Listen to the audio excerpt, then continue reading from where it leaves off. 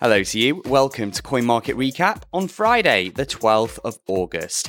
I'm Connor Sefton with CoinMarketCap's easy to understand look at the top crypto stories.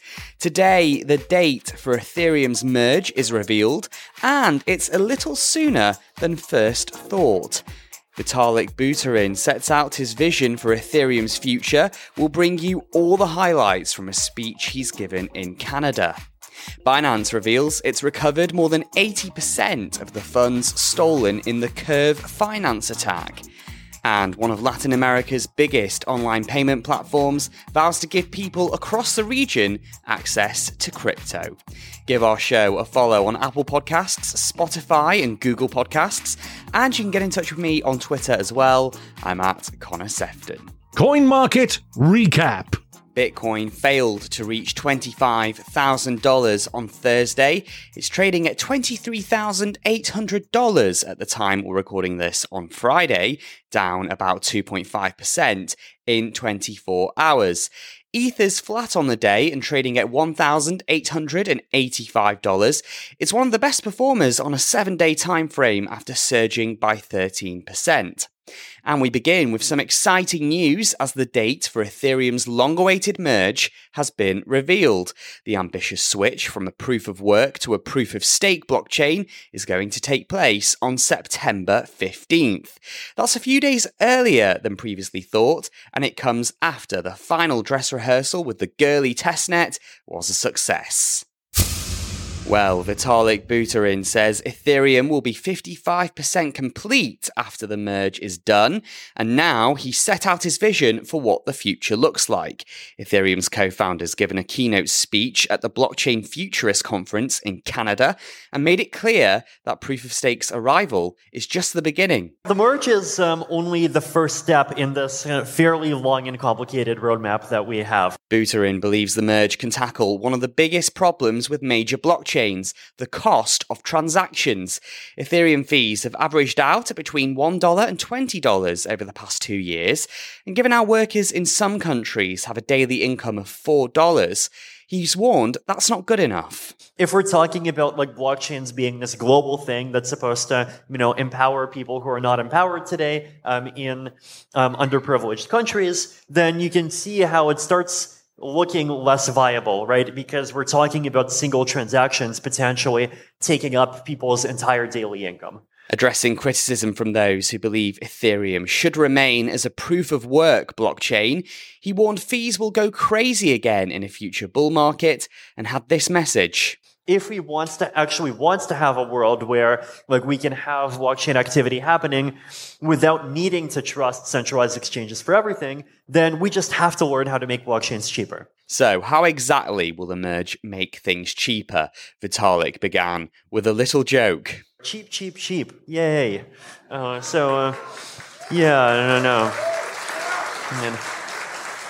Yeah, no, I know there's, inflation and 8.5% and gas prices are going up, but here, gas prices are going down.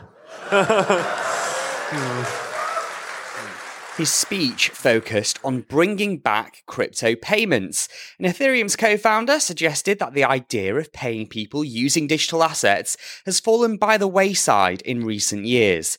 That led him to reveal what the Ethereum Foundation will be focusing on after the merge is complete. Probably the biggest focus immediately after the merge is going to come on scalability, right? So scalability is also a problem that we've been talking about, we've been complaining about, we've been thinking about how to fix pretty much since the beginning of the Ethereum project and even before the chain launched all those years ago. In the long term, he wants the blockchain to be able to store more data and thinks sharding could have a big impact. The long-term roadmap is to basically increase the amount of data that the Ethereum chain can hold up to somewhere around 16 megabytes every slot, right? And today, the average block is only about 80 kilobytes. So massively increasing the amount of data that the Ethereum chain can hold. At the same time, he wants to maximize how data is used, ensuring as many transactions can fit into a single block as possible. Basically, trying to pack a much larger number of transactions into a much smaller amount of space so that we just get a big scalability gain for free, right? We can pack more transactions without really having to spend more resources at all. Vitalik's estimated that rollups, which settle transactions outside of Ethereum before submitting them all to the blockchain, could deliver transaction fees as low as 1/5 of a cent in the future. Of course, this network is about much, much more than sending money from one person to another. It's about NFTs as well. We have millions of people with crypto wallets, and we have millions of people that have private keys inside their own browsers. Now, why, right? Well, because they want to trade monkey pictures, right? So it's 1990s, you have these really kind of deep and philosophical arguments about there's this fundamental great battle between the authority of the nation state and the desire for individual freedom. And if you want to protect privacy and if you want to assert your independence, then cryptography is the future of ensuring freedom of the humanity. Fast forward 20 years and it's like, hey, look, it's a monkey. And guess which one works better?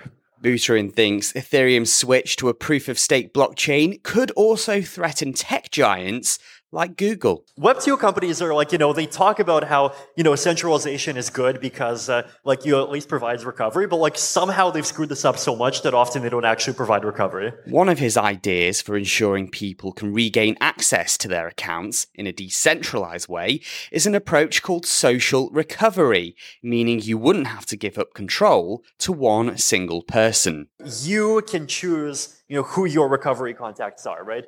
And you can make whatever choices you want. So you can say, I'm going to have 5 recovery contacts. 2 of them are going to be an institution. 1 of them can be my employer. 1 of them can be my dad. 1 of them can be a friend. And any 3 of those 5 can come together and recover your account and kind of reset your key to something else. So there's a lot to be excited about and plenty of things that Ethereum could become in the years ahead. But his message was clear. Making it viable and making people want to do these things on chain requires the chain to be much more affordable. The big question now is this: will Vitalik's pitch for proof of stake silence his critics? Other news now, and Binance has recovered $450,000 of the funds stolen in the Curve Finance hack. CZ says this represents about 83% of what was taken in the attack earlier this week. Binance, the parent company of CoinMarketCap, is now working with law enforcement to return the funds to users. The CEO said the hacker carried on sending funds to the exchange in different ways, thinking that it wouldn't be detected.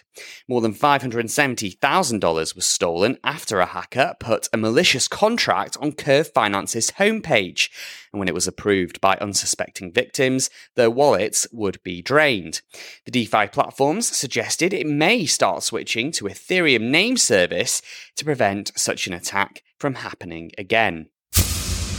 And one of Latin America's biggest online payment platforms is vowing to roll out crypto access to more countries across the region.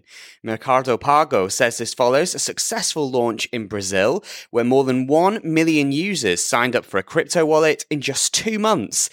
There are 650 million people in Latin America, and almost half of them don't have a bank account, or only have one for the sole purpose of converting their salaries to cash.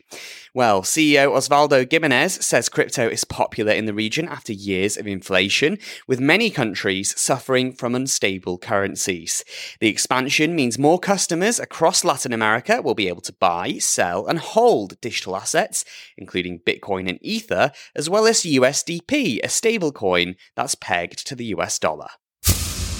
That's it for today's Coin Market Recap. Please do leave us a review if you've enjoyed today's episode. There's plenty more crypto news and features on our website over at coinmarketcap.com/Alexandria. Molly Jane will be with me tomorrow for our weekly news roundup, and after that, we're taking a little break and we'll be back on the 23rd of August. I'm Connor Sefton. Thanks so much for listening. Have a great day and we'll see you tomorrow. Bye-bye for now.